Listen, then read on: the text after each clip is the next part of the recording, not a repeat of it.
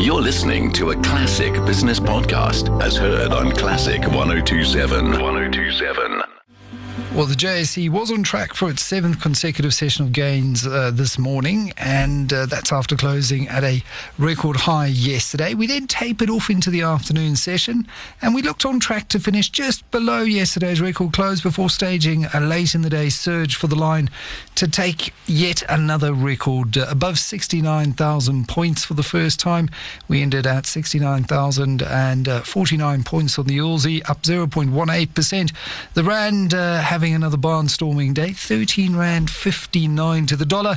And with company news pretty thin on the ground, the Competition Commission's blocking of the Burger King deal late yesterday on public interest grounds over the new equities or new entities black shareholding or black equity, and ShopRite completing the sale of its Nigerian unit certainly stand out for me.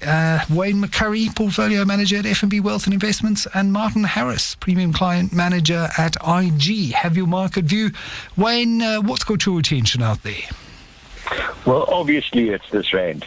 I mean, yeah, you would have thought a year ago when it was at 19 that the next stop would be 13.50 around there, but understand the Rand is expensive at this level.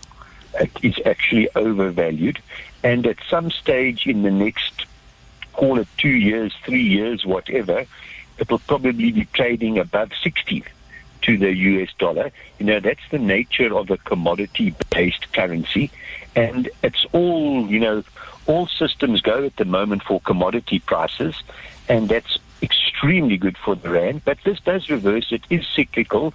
Commodity prices have had as strong a run as what we have ever seen in the past, and they'll more than likely be 30-40% lower in 2 years' time, and the Rand will follow that. Yeah, we are big beneficiaries of the macro at the moment. And Martin, to bring a bit of macro into this, it's a golden opportunity for us to get our house in order, to use this breathing space, because fiscally the situation is still very precarious. If you look at our debt to GDP numbers, GDP coming out next week, we need to see government pressing the accelerator on reforms. This on a day when Eskom has plunged us back into stage 2 load shedding again, and we're just not seeing the requisite urgency through the likes of Operation Vulindlela and others. Still lots of talk, not enough action on the ground. Good evening, Michael. Yes, I think that there's still a lot of concerns around the fiscal space in South Africa.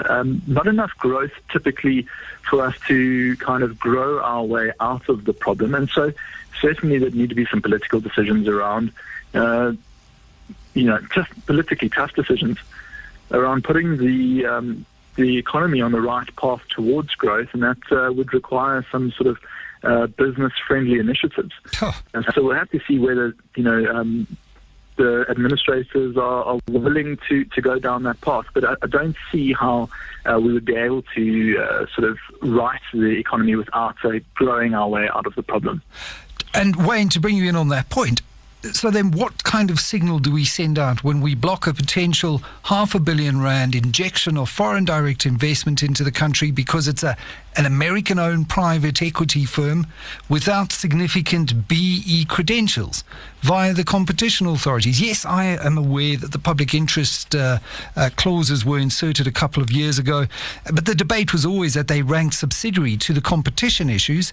There are no significant competition issues here. In fact, what GPI and Hassan Adams and all the parties submitted to the competition authorities was a list of things that they would commit to if the deal went through.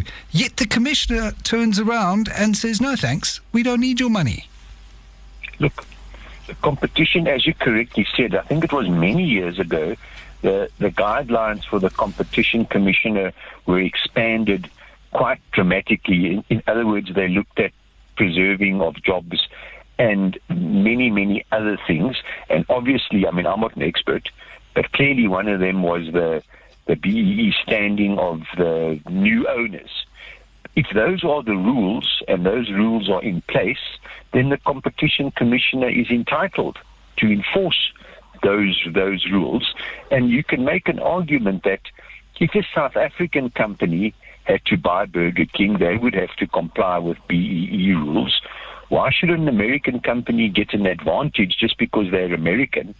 And they've also got to comply with the same rules that South African companies must comply with. So, those are the rules, and that's what's being enforced. But if you look at what GPI have submitted in their SENS today, they had committed to doing a deal within 24 months to bring in a BEE party. Yes, only at a 5% equity level, but there was a glide path and a whole raft of other issues of sourcing from local, empowered suppliers, and R500 million rands worth of FDI. Well, the president is flying around the world and trying to drum up support in his $100 billion investment drive.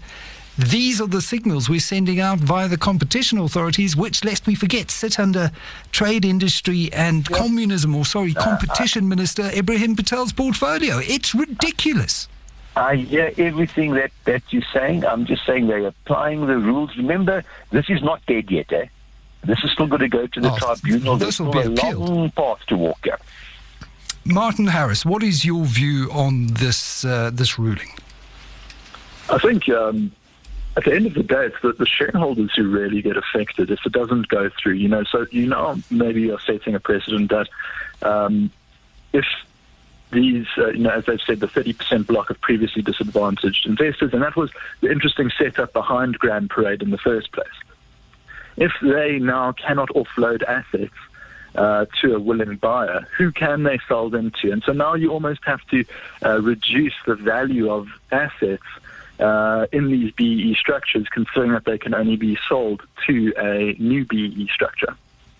And that is the issue in terms of company law here. Are you now prejudicing the previously disadvantaged shareholders as a result? We're going to be talking to Olani Nyali, he's a partner at Bowman's, about this a little bit later on, trying to get hold of Hassan Adams as well to find out what he thinks about this transaction. But it certainly sends out all the wrong messages and signals about being open for business. Wayne, hear what you're saying about playing by the rules, but we also need to play within the context of a developing country that is desperate for FDI at a time when the president is saying different things. Let's move on to the other story of the day, and that is Shoprite finally pulling out of Nigeria, a market where, let's face it, Tiger Brands, Woolies, Mr. Price, I think Telkom as well, many others have been burnt, but I think Shoprite, Wayne, was one of the first South African retailers in there. So it's symbolic for Shoprite to say, listen, it's just too tough to operate in this market. Yeah, look, Nigeria's always got potential. There's always seems to be massive unlocked potential in Nigeria until you go there and try and unlock it. I went to a presentation that YT Basson gave 20 years ago, so long ago, and he still said, this investment in Nigeria is for my grandchildren or our grandchildren, because he was under no illusions that it was going to be a long, hard slog to try and make this work. And obviously they've just decided they can't do it, and they're pulling out. Look, it never was a massive investment for Shoprite. So, they didn't bet the farm on going into Nigeria, which a couple of companies have, and have had varying degrees of success there. But it's just different. The supply chain doesn't work. The logistics doesn't work properly. The legal system doesn't work properly. The banking system doesn't work properly. The government system doesn't work properly. You can't get the stuff on your shelves at a price that you can anticipate. And it's incredibly difficult. That is the problem, and I do see signs of us potentially heading down that path. We're still very strong institutionally, but power, unreliable. Water now becoming unreliable. Competition authorities ruling in funny ways. Let's use Nigeria as a lesson in how not to be doing business in Africa. Wayne McCurry, Portfolio Manager at FNB Wealth and Investments, and Martin Harris, Premium Client Manager at IG Markets, with your view.